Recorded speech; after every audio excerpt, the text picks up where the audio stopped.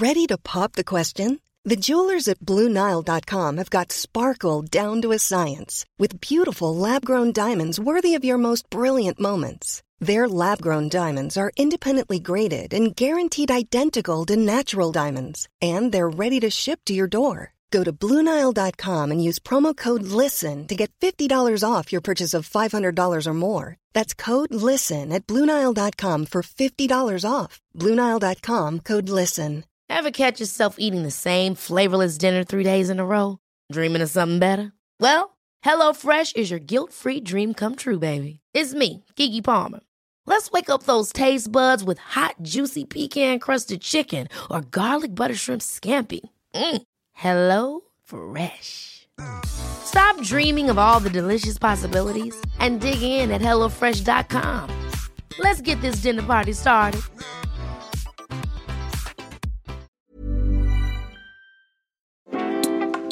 Hello and welcome to Made by Mamas, the podcast. I'm Zoe. And I'm Georgia. And we're here talking all things parenthood. You know, the real conversations. Tips and tricks. Products we love. And brands we can't live without. Let's get into it.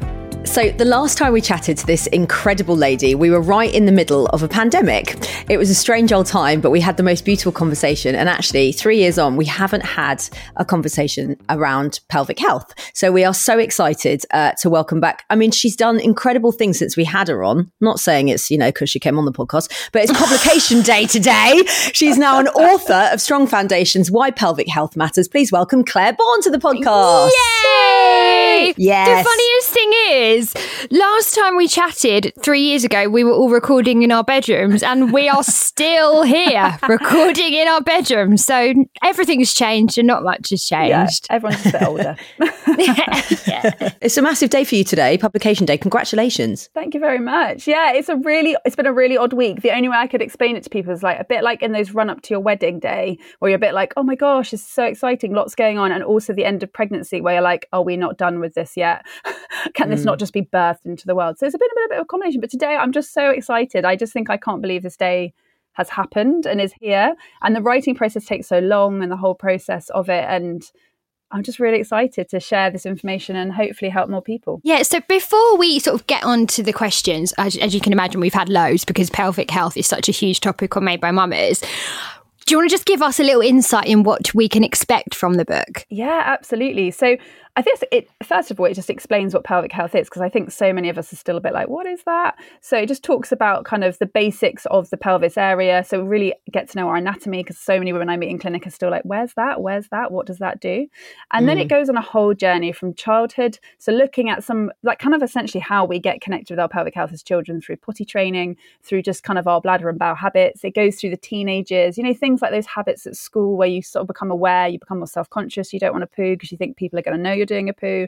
Those habits we can get into holding on, starting to have sex, what that whole kind of time of our life is like. Before we then move on to perinatal period, like pregnancy, it goes the whole of pregnancy into birth recovery. And then we transition up from that into menopause and just kind of like midlife and beyond. And it goes through to kind of talking about falls when we're 80s, 90s. So it is literally the lifespan of what I really think we should all be educated about. I can't wait to read this. I mean, I cannot wait to get my hands on a copy, because obviously, you know, we've discussed this a lot, Georgia and I, but and you know, you and I, Clare, as well, about it has been such a big not sadness, but challenge post, you know, giving birth to the kids, that my pelvic floor just hasn't done its job, or I haven't done well by my pelvic floor. And it was an area that I just neglected. You know, we've spoken about the care in places like France that women receive after they have kids, and it's just not the same here. They kind of go, right, off you go, get on with it, and the next minute you're leaking on a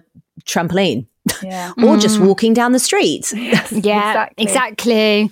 I was going to say, now if anyone says to me, oh, like my friends just had a baby, what shall I get her? And I'm now like, book her in for a mummy MOT. Like, honestly, like it might sound not a glamorous present to give to her, but it is something that she will genuinely be so grateful for.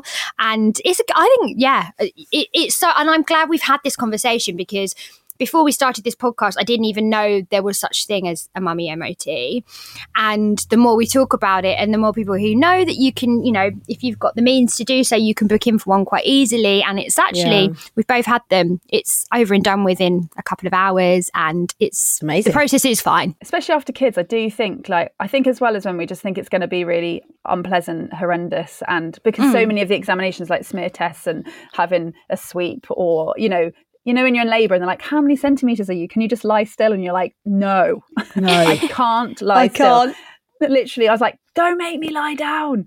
But, you know, once you've had all that, you just think, gosh, I just am so over it. But I tell you what, a postnatal assessment, and I've had them myself, so I know that it's not like I'm like, yay, let's go for another one. But it's just so much simpler and not painful and just empowering, really. I think that's what women come out being like, oh, I just so wish I'd done this sooner. But equally, it's never too late. You can be like 15 years postpartum and still have some support. But why do we not give special attention to our pelvic health? I just think the education is not there, and I think it's just generational, to be completely honest with you. I think a lot of this stuff is still awkward to talk about. You know, when you start talking about bladders, bowels, sex, intercourse, you know, whatever it is, it's not easy. And I think that has just been so generational that it's just taken a long time for us all to sort of stand up and say enough.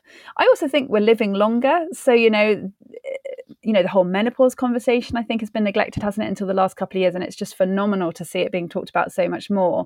And I think women are just finally getting to the point where they're like, I don't want to live like this anymore. Like, I want to exercise. I'm not just staying at home. I've got a career to have. I want to feel confident in my body. And pelvic health is a huge part of that. So I think the tides are certainly changing. I mean, I've been reflecting today on just kind of the whole process of writing this book, because when I went through the whole publication, like when my agent sent it out to loads of publishing houses, so much of the feedback was like, this topic is just too niche. If women wanted to know about this, they would Google it. And I was like, oh my God. And this is our problem. This is the problem. And this is what we're fighting against. Now, thankfully, I've got an amazing team have took it on, and we're like, we'll take the risk. It might seem niche, but it's an important conversation. And we've been amazed by the response. But that's the problem. That's kind of the generational narrative that we're fighting against, sadly. How can it be niche? It happens to every single woman across the globe at some point during their life. That is not niche. That is half of the population of the world. Yeah, exactly. And also, like, it's one of those things, like, you don't want to be the person Googling because it's all gone wrong. You want to be the person who was informed and knew what was going on. Like you've just mentioned, like, you know, from teenage years. Well, I wouldn't have even known what pelvic health was when I was a teenager.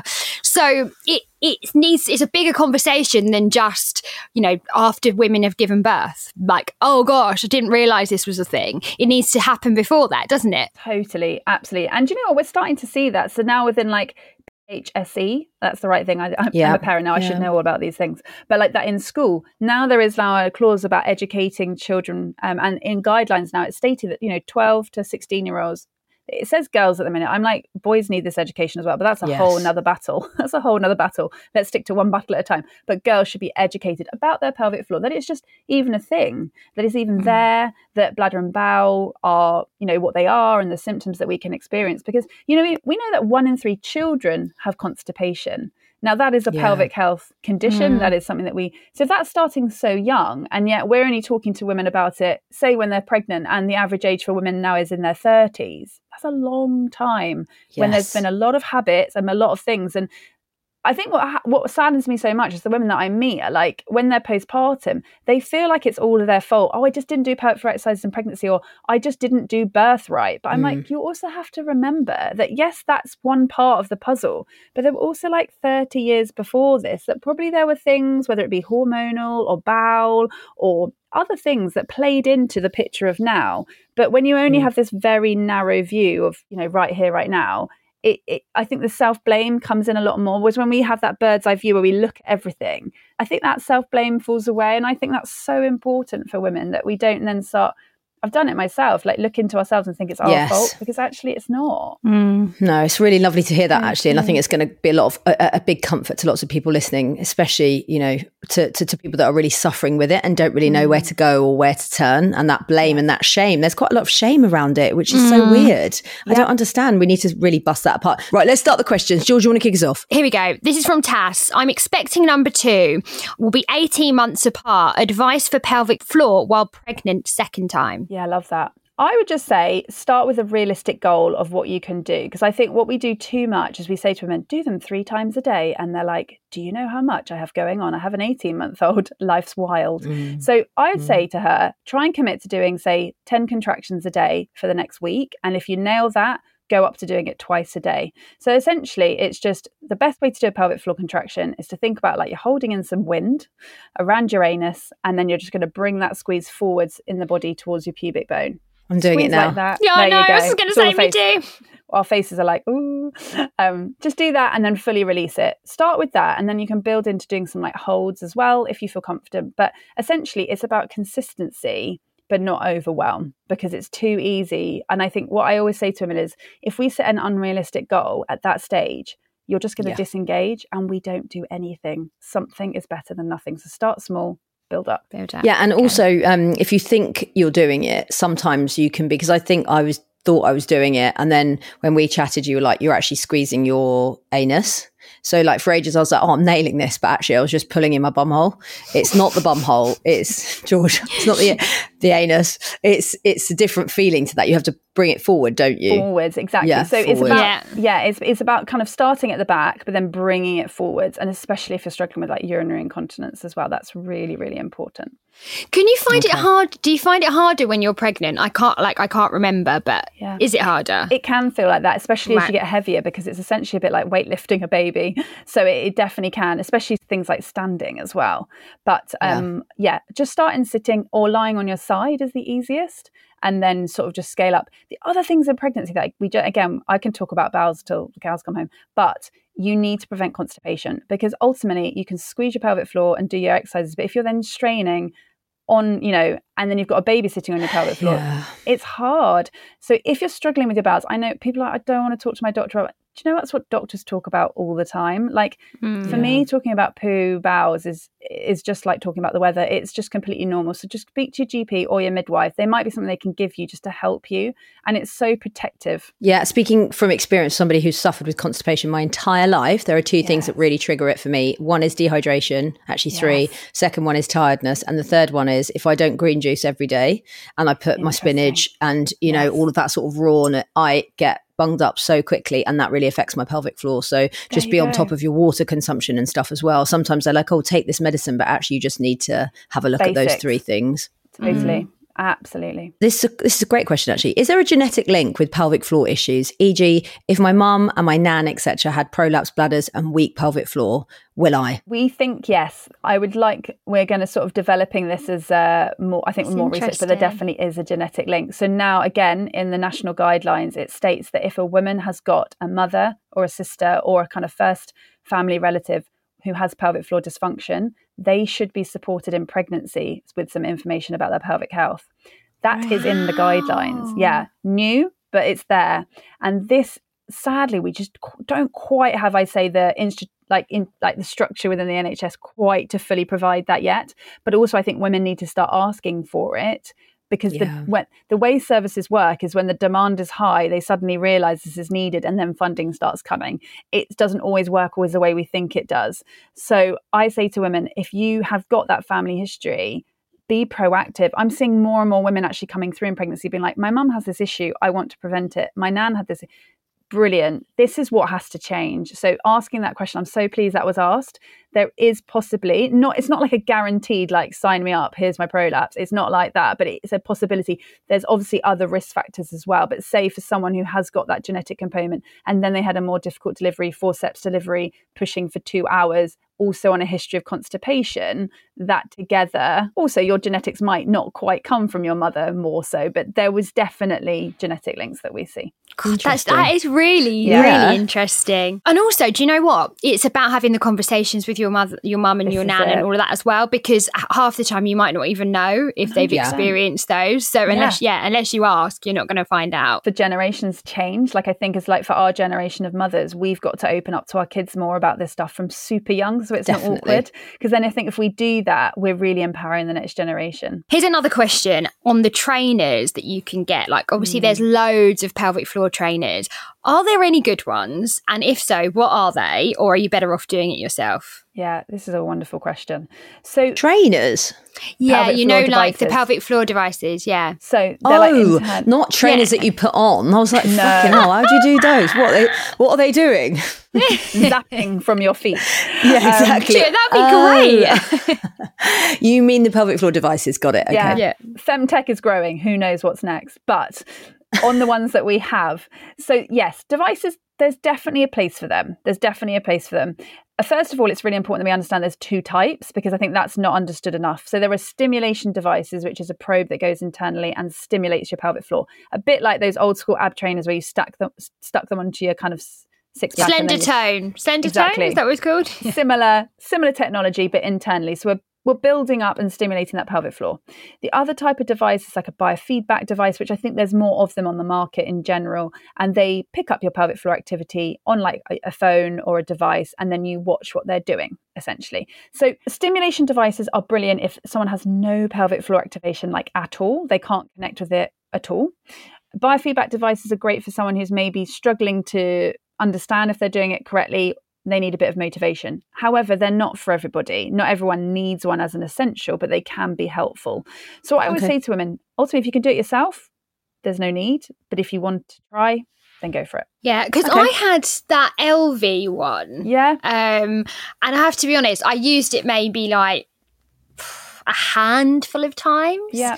And then it was just one of those things that I was like, I think there has to more thought has to go into doing it, because you've got to like get it out, you've got to set it up. There's got to be a time where it's just doing your pelvic floor exercises while you're brushing your teeth or while you're cooking or while you're sitting watching TV actually is a bit easier to fit in. Yeah. What about those eggs? Are they called like Coney eggs or Coney eggs or something? Yeah. We haven't got research behind that sort of thing. I guess the more kind of like less out of a medical device sort of thing. I think ultimately some women will find anything beneficial if it gives them some kind of feeling of like, I'm putting something in and I'm holding it. But I think what's really important for the muscles is that they're dynamic. You never go to the gym and just hold your bicep like that for ages and then get a toned bicep. So with the pelvic floor, we want the same thing. We don't just want to like have something in, go around gripping all day, because that's actually dysfunction in its own way. So I would say as long as we're getting that movement of the muscle, that would be my priority. This is sad. 34 years old, 14 years since first baby, 2 times NHS physio. Can I ever get back to not leaking? Oh, love. I would say I would hope so, but I think what we have to reframe is maybe we need a variety of things to help. So, you know, physio is not the answer to everything, and we completely hold our hands up. Sometimes there is injury or things that are just beyond what we can change, but it might be that working on the pelvic floor in different positions alongside an internal device for when you're exercising, or it might be that we need to speak to the medical team, because there's different minor surgeries and then a more major surgeries. And so sometimes I have women who are still working with me, but we also have something called they bulk the urethra. So they basically put collagen into the urethra to help make it a bit more bulked, so you don't leak as much. So then sometimes that's quite a nice, it's not major surgery, but it's a nice way in. So I believe there's always hope, and ultimately, just because physio doesn't work doesn't mean that all hope's gone. But you might just need some support to get into the right part of the system, would be my answer. What are the surgeries that are available? That would be, so this kind of injecting collagen would be kind of like more basic for stress incontinence, so coughing, sneezing, laughing, jumping. There's then ones like that have a tape, so they basically insert a tape which then supports the urethra. That's one option as well. Again, sort of on the next level up. The problem we have around a lot of gynecology surgery at the minute, and you've probably heard about this in the media, is the problem that we've had with mesh. So yes. So mesh is what is used in a lot of surgeries. And unfortunately, for a number of women, when it was put in the vagina, it's actually then caused more issues, because it's essentially, because the vaginal tissues are different to, say, the abdomen and other parts of the body. And essentially, we use our vagina differently to our abdomen. It has eroded through some of the tissues and caused great pain. Now, that's not for every person who's had mesh, but there are a significant number of women that it's had a really negative effect. So we've had to put a pause on a lot of mesh surgery, which has been the more complex surgeries around prolapse, when some women may also have incontinence. So I'll be honest, in gynecology and women's health at the minute, we're in a real time of change and trying to work out how we support women surgically. So I'd always say to women, definitely speak to the different surgeon that you're maybe with, because they will be able to advise, and the surgery will be different. But essentially it goes up the levels to more kind of complex repair, down to a tape, down to kind of injections. Right, okay. It's interesting. Oh, this is interesting. Any labour tips to avoid further issues with pelvic floor? I have issues leaking during my pregnancy. Yeah, great question. I mean, I'd say start thinking about pregnancy. So start if there's anything you can do now. So again, doing your pelvic floor until the end, preparing the perineum, so things like perineal massage, where you actually massage the pelvic floor, and there's loads of great resources online to kind of talk you through that, or I've written about it in the book with diagrams. If you look through my book, I'm like, don't flick it in public because there's a lot of like graphic imagery, but it shows you how to do it. And then thinking about in labour, ultimately trying to be in what we call gravity assisted positions is amazing, like kneeling, birthing stool, upright positions, because that just helps the baby to kind of pass down without too much pushing. Those I'd say are generally, and really listen to the midwife and what they're telling you to do. Breath work, really helpful. Breathing, because essentially the breathing is really connected to the pelvic floor. If we're not breathing, the pelvic floor is not going to move as well, because when the diaphragm moves, the pelvic floor moves. So just making sure you're breathing and not holding your breath or a lot of jaw tension can also help your pelvic floor to release in labour. Well, I got some really weird intrusive thoughts just then about my labours, because I laboured, did both of them on my back, that, and then it was like, push, and I was like my insides are coming out here. It's just awful. Maybe that was it will contribute part of it as well. And that's where, women self-blame, but actually we're also coached to do these things. And I can reflect on my first labour particularly, and there were definitely things that I look in hindsight thinking, that did not help.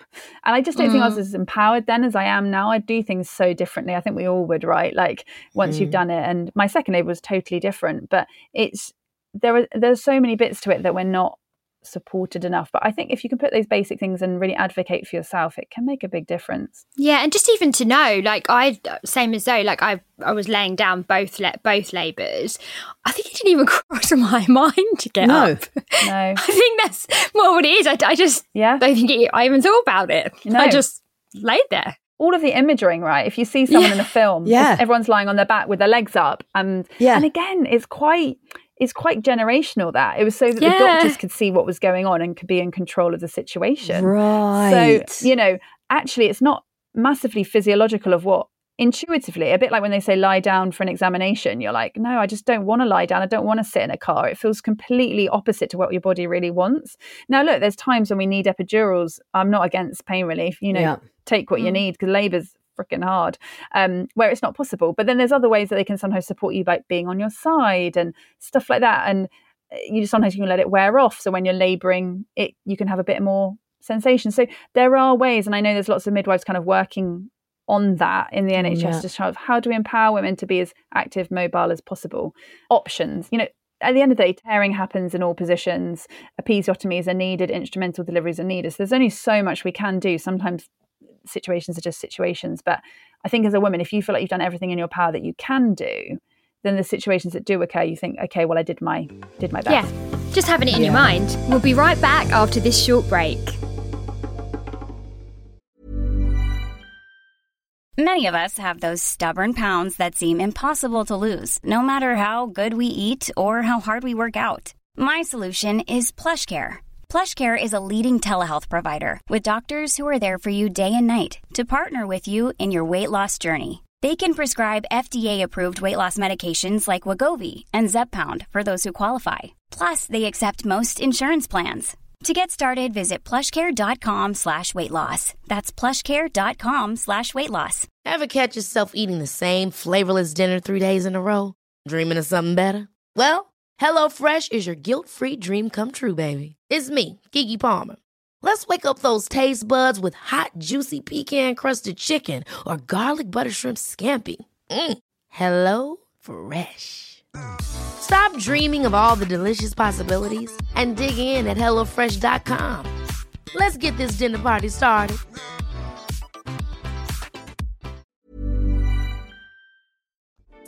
Welcome back to this episode of Made by Mamas. Now, where were we? Emma says, should you stop doing pelvic floor exercises towards the end of pregnancy? This is a really common myth that I hear a lot, because I think there's this concept that if you're squeezing your pelvic floor, you're making it tight. But like any muscle in the body, a strong muscle doesn't equal a tight muscle. We need muscles to be strong and flexible. So we should always be working on a squeeze and a full let go. And if you're doing that, there's no reason to stop running up to delivery. You're not aiming to make your pelvic floor tight by working on strength. And actually studies have been done that show that there is no increased risk of tearing if you do your pelvic floor exercises up to your due date. So there's no correlation. There's no need to stop. But make sure you're letting go and not just like, sweet. So we're all busy, but someone here has said, what are the best pelvic floor exercises that I can do at my desk? Obviously, that's quite a good place to do them, I'm guessing, especially when I need to stop myself weeing when I sneeze. Love her. Yes. I do that. I have to quickly put my legs together and put I do it. Do you have to do that as well? Yeah, I do it, definitely. The leg compression. Yeah. So essentially, I mean, it's a great place to do it at your desk. No one should know you're doing them. And sometimes I say to women, put a sticky dot on your laptop, and every time you sort of notice it when you're working, just do 5. And it's a lovely prompt just to build it into your day. So like we talked about a little while back, just on that kind of activation, same activation, bring kind of from the back forwards to the pubic bone and let go. And just do that 10 times. Like, it is no more complicated than that. I think we overcomplicate pelvic floor exercises. It's actually really simple. Do 10 of those. And if you could then add on a later point in your day, a squeeze and a hold for 10 seconds and then release, and do a few of those. Amazing. So I just say brilliant time to do it. Introduce a few, keep it simple, go from there. Question from my camp. Because of the episiotomy, I felt like I'd lost a lot of the nerves down there, and there wasn't the brain to pelvic floor connection. And we hear that a lot of women message us about, problems related to that, and so it was only I needed to feel it so that I knew I was getting it in the right position. Is that something that you hear a lot? And if that is, somebody listening, if they're going through that as well, what should they do? Should they use their own fingers? Can they get their partner to help? Like, how would you work that? Absolutely. Yeah, I think that's just what we call a form of biofeedback, giving feedback to the body. So I think we can get that in different ways. Yes, I often encourage women to put their finger on their perineum or internally so they can feel the squeeze. And then the more you get that feedback of like, oh, I'm doing it right, the more confidence. You could ask your partner to do the same completely. We all connect with our body in different ways. So some people are very visual. So like they like putting a mirror, say, look at the vulva, and they'll see the movement. They're like, oh, that's right. Some people feel more tactile stimulation. So say when they see me in clinic and I assess them, they're like, oh, I finally get what you're talking about. And then they can translate that into day-to-day life. And sometimes they need like the device that we've talked about, or sometimes they can just do it themselves. So I think that's a really good point. It's finding what works for you, and we all connect with things differently. But yes, I think some form of feedback in those early days and weeks. The nerve element is really common. So early days, especially after birth, it can feel just like, what has happened? And there's no real connection. Often it does slowly improve. But as you've pointed to, when we have pelvic floor injury or tears or cuts to the muscle, the nerves are impacted. Now that can come back over time, but sometimes it isn't quite the same. Or as you say, the mind-body connection has been altered. And that's what we've got to work on again. So there's so many different ways that we can do that with women. It's interesting. This is really interesting because, like Zoe, you said when you're tired, you feel like your pelvic floor is weaker. Yes. This follower has said, my pelvic muscles seem to get weak when I'm unwell. Yes. Is this common? Yeah, we hear this a lot, and I wouldn't say I'm aware of any research that's looked at that. We have no funding for that sort of research. But ultimately, your whole body is in a kind of more rundown state, and so we definitely see that when you're not feeling well, or different times, like even just before your period, things can be a bit worse. I think there's a hormonal shift. There's probably like an immune system shift. I think we never fully understand what's going on in the body a lot of the time. But yes, I'd say it's really common. Yeah, I'd never thought of it ever. When you said about being tired, and I guess it makes sense. Your muscles feel weaker, don't they? And sometimes women say, like, I'm totally fine. And then suddenly I have my pelvic floor symptoms again. And I'm like, so what was going on? They're like, oh, well, the kids had been up late at night. The kids had been sick and I had massive work deadlines. And actually I'm like, oh, so you were really stressed. And I've had the same before where I had a small tear, like quite small, But when I'm stressed, I feel it again in my pelvic floor. Yeah. Whereas most of the time, I don't feel it at all. And I can tell. And I think a lot of it's a subconscious body thing where I'm just gripping through my pelvic floor because I'm stressed, a bit like we do with our jaw or our shoulders. Yeah. And there's just a lot of tension there. And when I think of like, just chill out, let it go, the symptoms go away. But the body remembers 100% where things are and where we've had injuries. It's amazing how different it can feel at different points during the month related to how you're feeling or what's going on. It can feel so heavy at some points. Feels like it's going to come out, you know, it can feel very sort of bulbous or very kind of swollen almost. Totally, 100%. And we see that, you know, and I think we're seeing it more and more with women. Sometimes women will have no symptoms, but just around ovulation, when that estrogen really rises, sometimes the tissues are more lax because there's a lot more estrogen, which is kind of really plumpy, but also stretchy. So women can feel more symptoms then. Or just before their period, actually, when estrogen drops really low, a bit like with menopause, the tissues are a lot drier. And when tissues are drier, we also are more sensitive and then we feel things more. God, that's interesting. God. It's absolutely a thing. And women are like, it's so weird, Claire. I was so much better. And then there's just this like few days where I don't know what happens. And I'm like, right, let's track this with your menstrual cycle. And suddenly they're like, oh, it's the 3 days before my period. That is exactly me. Wow. That is exactly, because I think I'm fine. Like, I'm like, God, I'm absolutely fine. And then I'll randomly go for like a run or, I don't know, even a walk. Yeah. And I'm like, oh my God, what the hell? Yeah. And it is probably connected with my cycle. It'll be so interesting. I would say, look, I don't think we encourage women to track and understand the menstrual cycle enough, and just even the relationship to our bowels. So again, sometimes you're like, why are my bowels really wacky this week? And why is that? Because the body, like, we've got hormone sensors everywhere. Now the vulva and the vagina have a lot of estrogen receptors, so they're very, very estrogen sensitive. The gut is similar. So I mean, the gut is also part of our production of hormones. So what's going on at our gut is hugely influential of our hormones. But everything is incredibly sensitive. Wow. So, you know, when, you know, sometimes people say I have a really loose tummy just before my period or on my period, it's also partly related to like things like prostaglandins and stuff like that. But there is just so much going on in the body that we just don't ever think about that can be influencing our symptoms. And sometimes it's not that we can change that. But I think what helps us as women is if we understand it. Say the 3 days before my period, I may not go on a run on those 3 days because I just know it's not going to make me feel confident because I'm going to feel less confident in my body. But the rest of the month, I feel really great. And sometimes women say, for example, if they're using a vaginal pessary for a prolapse, they won't use it all month, but they will use it over their period. And they just find rhythms of this works for me and that doesn't work for me. So sometimes it's not always removing the issue, but finding solutions to empower you so it actually just doesn't feel so demoralizing when it happens. God, it's fascinating, isn't it? Yeah, it's fascinating. There are a lot of questions around, and Georgia, you're a big runner, about running and pelvic health and whether it weakens your pelvic floor. There's lots of questions here about kind of leaking during running. What can be done about it? Will it get better? Yeah, so we don't really feel that running is bad for the pelvic floor because actually we think activity is really good because there is just natural contraction and movement of the pelvic floor. So studies have looked at the pelvic floor activity with running, and there is this kind of proactive reactive sort of the pelvic floor that's not conscious, so it's just a reaction to kind of impact. So that's it. We don't think it's bad. However, we need our pelvic floor to be in the strongest, to be strong enough for it, essentially. So if your pelvic floor's okay, running is great and actually can be very beneficial. But if you've got weakness for other reasons, it could cause problems. So what we generally say is don't push through symptoms. If you're leaking with running, we might just need to modify your running. So walk, run, or not as far, or things like that. But I generally say we need to keep women running because of bone density. It's really important to have impact and lift weights. But pelvic floor can be a big barrier to that. So it's about finding what works for the individual.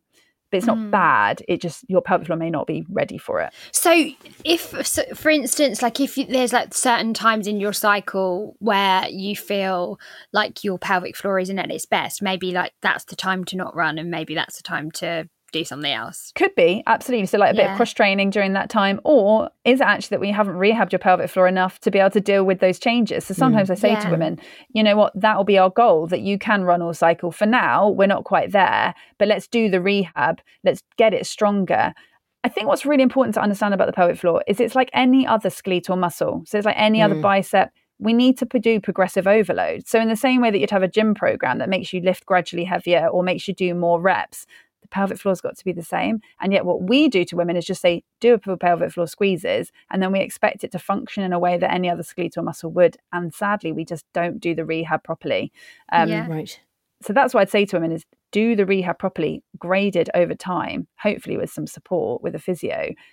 You can get there. Like I've had women do it. I know it's possible, but it's just sometimes committing and knowing the stages. And also 2 tips from me: never go for a run unless you've emptied your bladder. And also if you are leaking during your run, just get those. They're like Lilettes or something. I think they're brilliant. I use them sometimes. It's just really, they're not like a pad, not like a period pad, but just like a little thing that you can put in your knickers, then you don't have to worry about it and you don't feel paranoid about it either. Because sometimes it is the mind thing, isn't it? It's that you think you're worried about doing it, so then you feel more tense. It's almost like you're clinging on while you run, and that's probably not very good for you. No, because the pelvic floor needs to move and respond. Yeah. There's actually a few questions around C-sections and whether or not that still, you still can have pelvic floor, like there's an impact on your pelvic floor still. Yes, great question.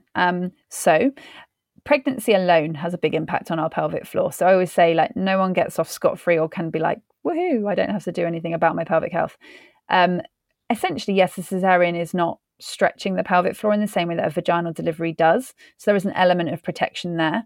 But because pregnancy is also a big stressor and all these other parts of life, it's not like it's going to protect you for life. You still need to think about it. And I think that's sometimes what happens is women have one cesarean and they're like, yeah, didn't have to do anything about it. They then have another pregnancy and they're like, why am I having problems now? And it's because actually there were a lot of other things that were part of the picture. So yes, please still think about it. Right, okay. So interesting.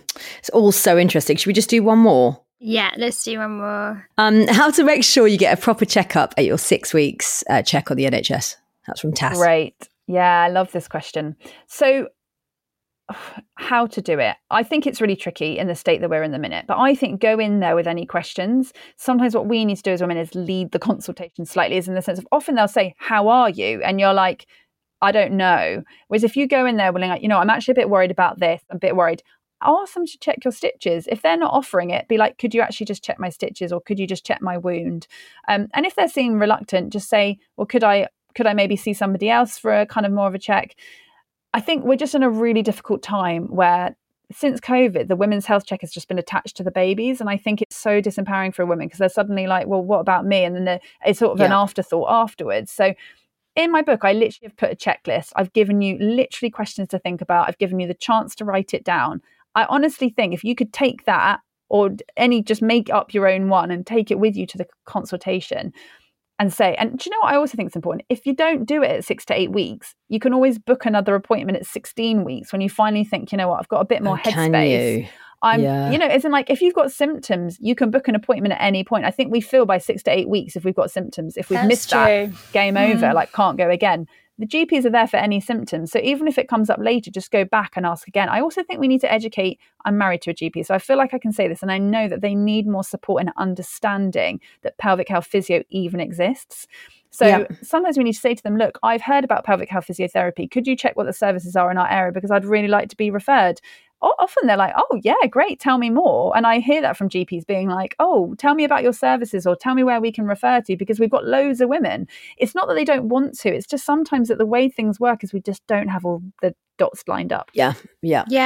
It's about asking, isn't it? Like you say, like rather than just going in, I don't know if you did the same so at 6 weeks and just go, if everything's fine. Like, I think so. Because actually you don't know if everything's fine.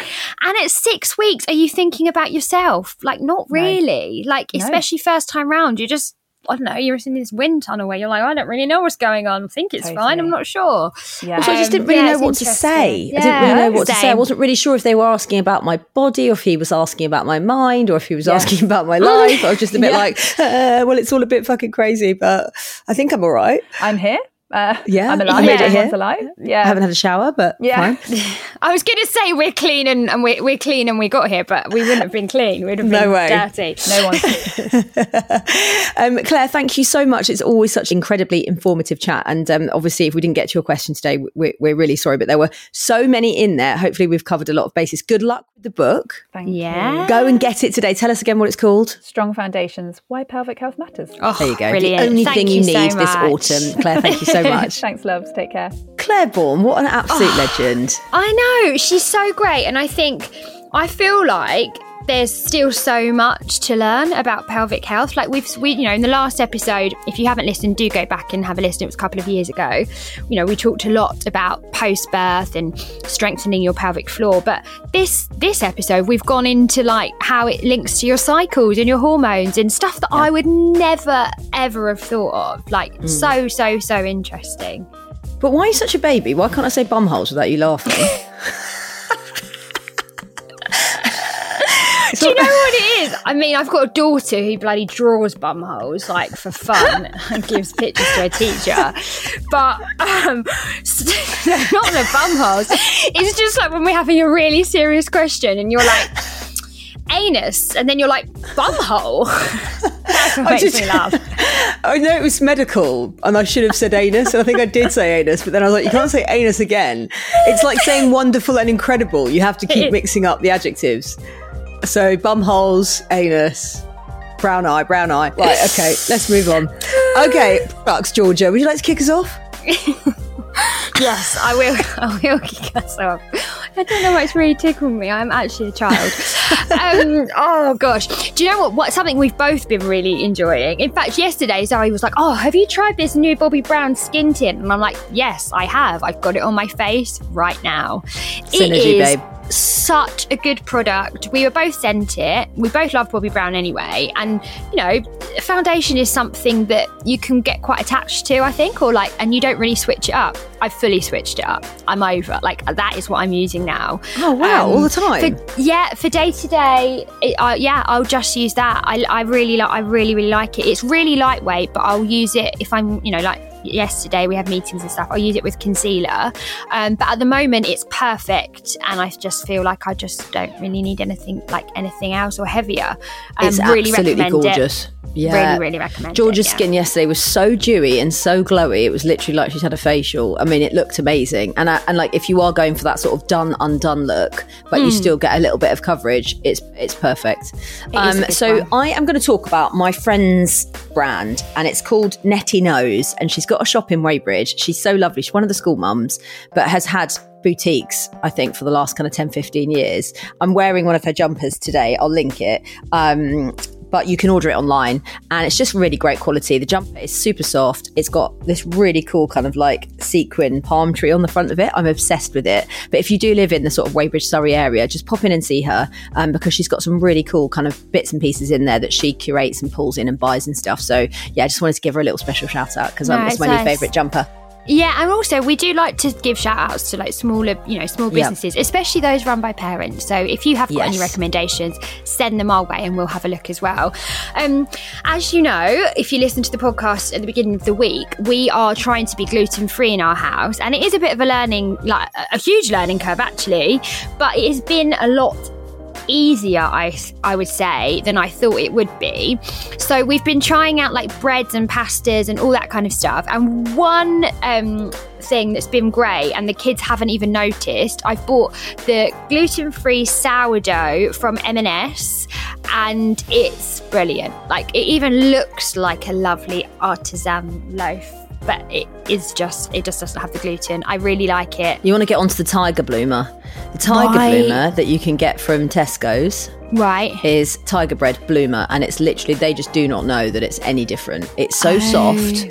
Another good tip as well is I make these homemade pizza wraps. So you get the gluten-free wraps, and then you grate cheese and ham and, obviously a little bit of butter underneath. And then you sort of fry them in a pan in these triangle shapes. So all the cheese melts in. So they're like gluten-free pizza wraps. That's a good idea. Really, so I'm just learning. So again, if you've got any suggestions or really good products, because there are some bad ones, there really are some bad ones that taste like sawdust, then please let me know. Yeah, well, you're in the right company, because we're all gluten-free in our house, so I'll send you over another list.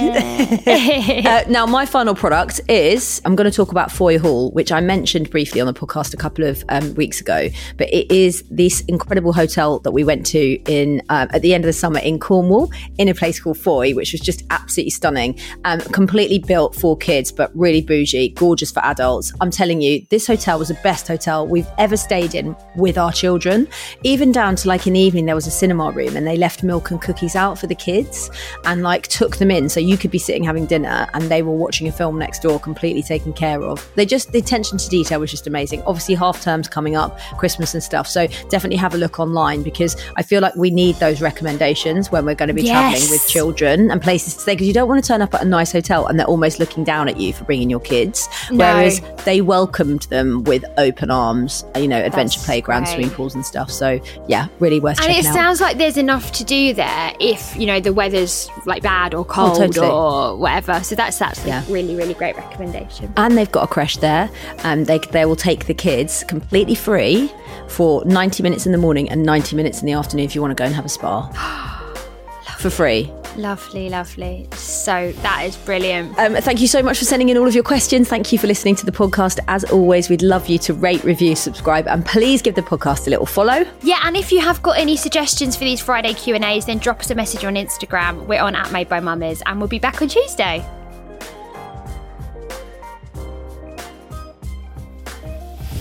Made by Mummers is an Insanity podcast production, and today's episode was produced by the lovely Charlotte Mason. Insanity Group. Hi, I'm Daniel, founder of Pretty Litter. Cats and cat owners deserve better than any old-fashioned litter. That's why I teamed up with scientists and veterinarians to create Pretty Litter. Its innovative crystal formula has superior odor control and weighs up to 80% less than clay litter. Pretty Litter even monitors health by changing colors to help detect early signs of potential illness. It's the world's smartest kitty litter. Go to prettylitter.com and use code ACAST for 20% off your first order and a free cat toy. Terms and conditions apply. See site for details. Ever catch yourself eating the same flavorless dinner 3 days in a row? Dreaming of something better? Well, HelloFresh is your guilt-free dream come true, baby. It's me, Keke Palmer. Let's wake up those taste buds with hot, juicy pecan-crusted chicken or garlic butter shrimp scampi. Hello Fresh. Stop dreaming of all the delicious possibilities and dig in at HelloFresh.com. Let's get this dinner party started.